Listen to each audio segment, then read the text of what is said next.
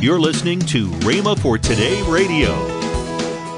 Our church is a success because of the people in the pew that are willing to carry on the ministry out in the workplace,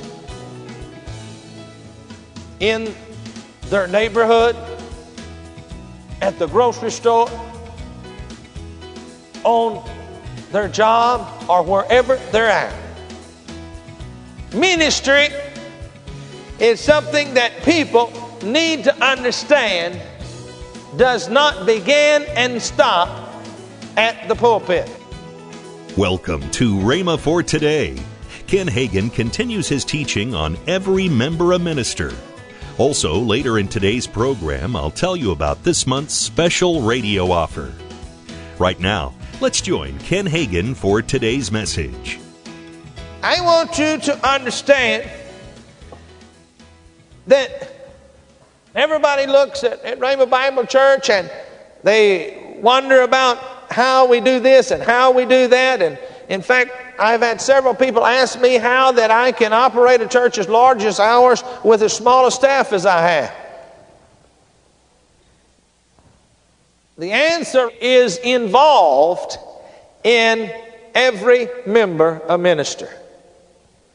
Now, how many of you sitting here, you are not ministers in the sense of someone that stands behind the pulpit and preaches from the platform, but you're just what is considered a parishioner, a lay person that sits out in the pew? Let me see your hand. Hold them up high. I want to see all the hands of all of those. Now, from now on, I want you to recognize yourself as a minister. Your role in the church is vitally important. An individual asked the pastor how many he had in his church. He said, I'm running 500. I've got 500 people in my church. He said, how many ministers do you have? He said, I've got 500 ministers. This church had learned the secret. Church is not, and listen to this, pastors, I'm sorry, I have to fall in this same group. But this church that I'm talking about had learned this secret, that church is not a performer in the pulpit and spectators in the pews. As much as we would like to think that it's our great preaching and our great oratorical ability and our great ability to plan, as much as we would like to think that that's what makes our church a success, I'm sorry, our church is a success because of the people in the pew that are willing to carry on the ministry out in the workplace, in their neighborhood, at the grocery store, on their job, or wherever they're at. Ministry is something that people need to understand does not begin and stop at the pulpit. Another church had a banner hanging over the door of the sanctuary so that people could see it as they left the building. I mean, in other words, as they went out of the building, there was a door hanging over the exit. And as they left each service, in big letters over that door, it says, the worship is over, the service is just beginning. No truer words have ever been spoken than that. We all come in here and we come in and we say, we come into service. No, we come in here to worship. We come in here to prepare ourselves so that we can go out and serve. People should come to church. You should come to church with the attitude, I am coming to be trained so I can go out and minister. I am coming to serve as a minister in the church to those that have come through the door that are visitors that need to be ministered to. But do you know how most people come to church? Most people come to church to get a blessing. Most people come to church to find out what else they can learn. Ephesians 4:11 and 12. All of you know it. You know what it says. I don't have to tell you, but we'll turn and read it anyway. Okay? And he gave some apostles, and some prophets, and some evangelists, and some pastors, and teachers, for the perfecting of the saints, for the work of the ministry, for the edifying of the body of Christ. Now everybody wants to look at that and say that he gave all of these gifts for the perfecting of the saints, for the work of the ministry. Now, if we would begin to look at that in some other translations, we would find that it has a little different view, especially verse 12.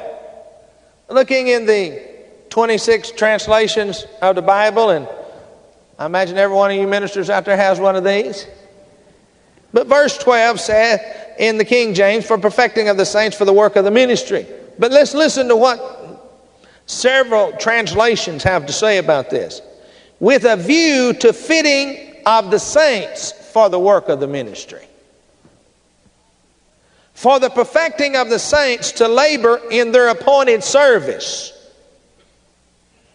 That first one was Rotherham. The second was Coney Bear's translation, 20th century New Testament translation. To fit his people for the work of the ministry. Weymouth translation, in order to fully equip his people for the work of serving. Another translation has it, in order to equip the saints for the work of serving. For the immediate equipment of God's people for the work of service. To equip God's people for the work in his service. In order to get his holy people ready to serve as workers. I like that one. Now, that is why the ministry gifts, the ones that stand here in ministry, that is what their purpose is. Our purpose behind the pulpit, your pastor's purpose behind the pulpit, is to equip you so you can go out the door into the world in which you live and serve. So that you can become a minister outside of the four walls of the church. All right?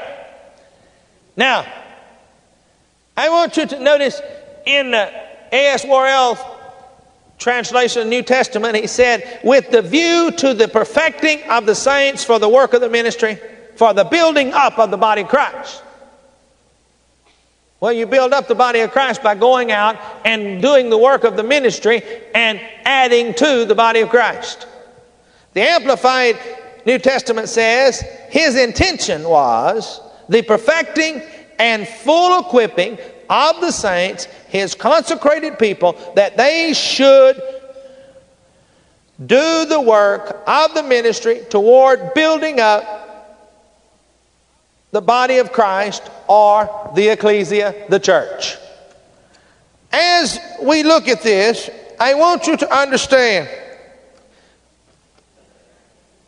every person of the church must realize that every member a minister. As I stated before, not everyone will fulfill a pulpit ministry, but everyone has a ministry to do.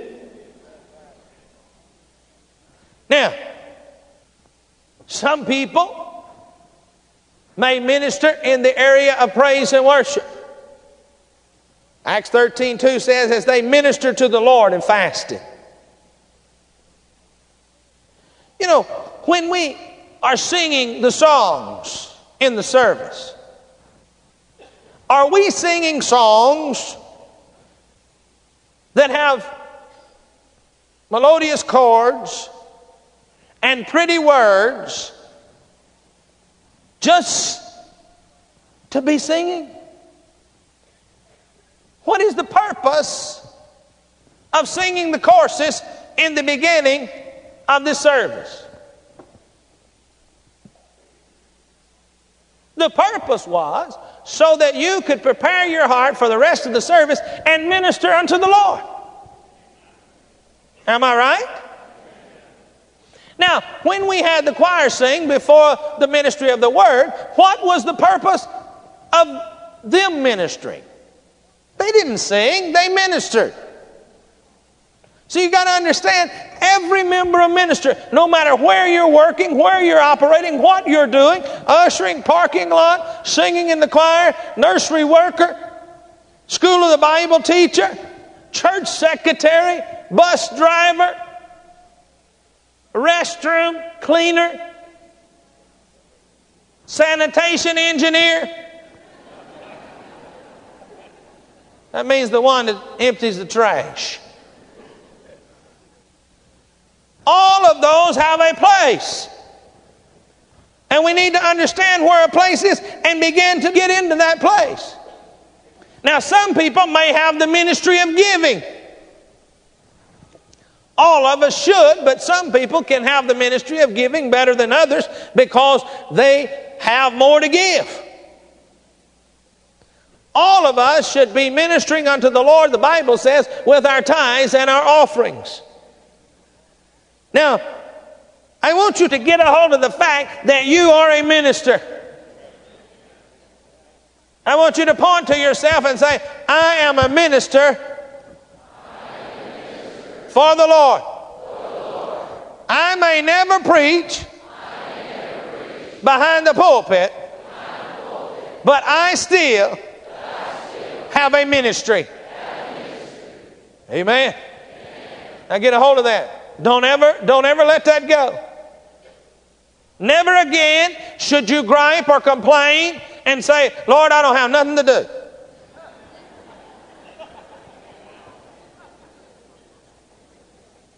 Never again should you be looking for that big break to be able to get in the pulpit and preach. Begin to minister where you at, and if the Lord wants you to be in the ministry behind the pulpit, then and only then can He use you behind the pulpit. You're listening to Rhema for Today with Ken and Lynette Hagin. Visit us today at rhema.org. That's RHEMA.org. This month's package includes 2 special resources. First, the book entitled Called of God by Ken Hagin. The next item in this offer is the single CD by Ken Hagin, Every Member a Minister. All this for $14.95. Call toll-free 1-888-FAITH-99. Again, call toll-free 1-888-FAITH-99. You can also order online at rhema.org. That's RHEMA.org. Rhema.org. Or if you prefer to write to Kenneth Hagin Ministries, our address is P.O. Box 50126, Tulsa, Oklahoma 74150. We always love to hear from our listeners, so write in or email us today and become a part of Rhema for Today. Now, let's join Ken and Lynette Hagin. April 8th through the 10th, here on this campus, Rhema College Weekend. Yeah. You can go to rbdc.org/trendsetters, register, get all kinds of information, everything that's going on. Call 1-888-FAITH-99. That's toll-free 1-888-FAITH-99. Tomorrow, Ken Hagin will continue his teaching, Every Member a Minister. Thanks for listening to Rhema for Today with Ken and Lynette Hagin.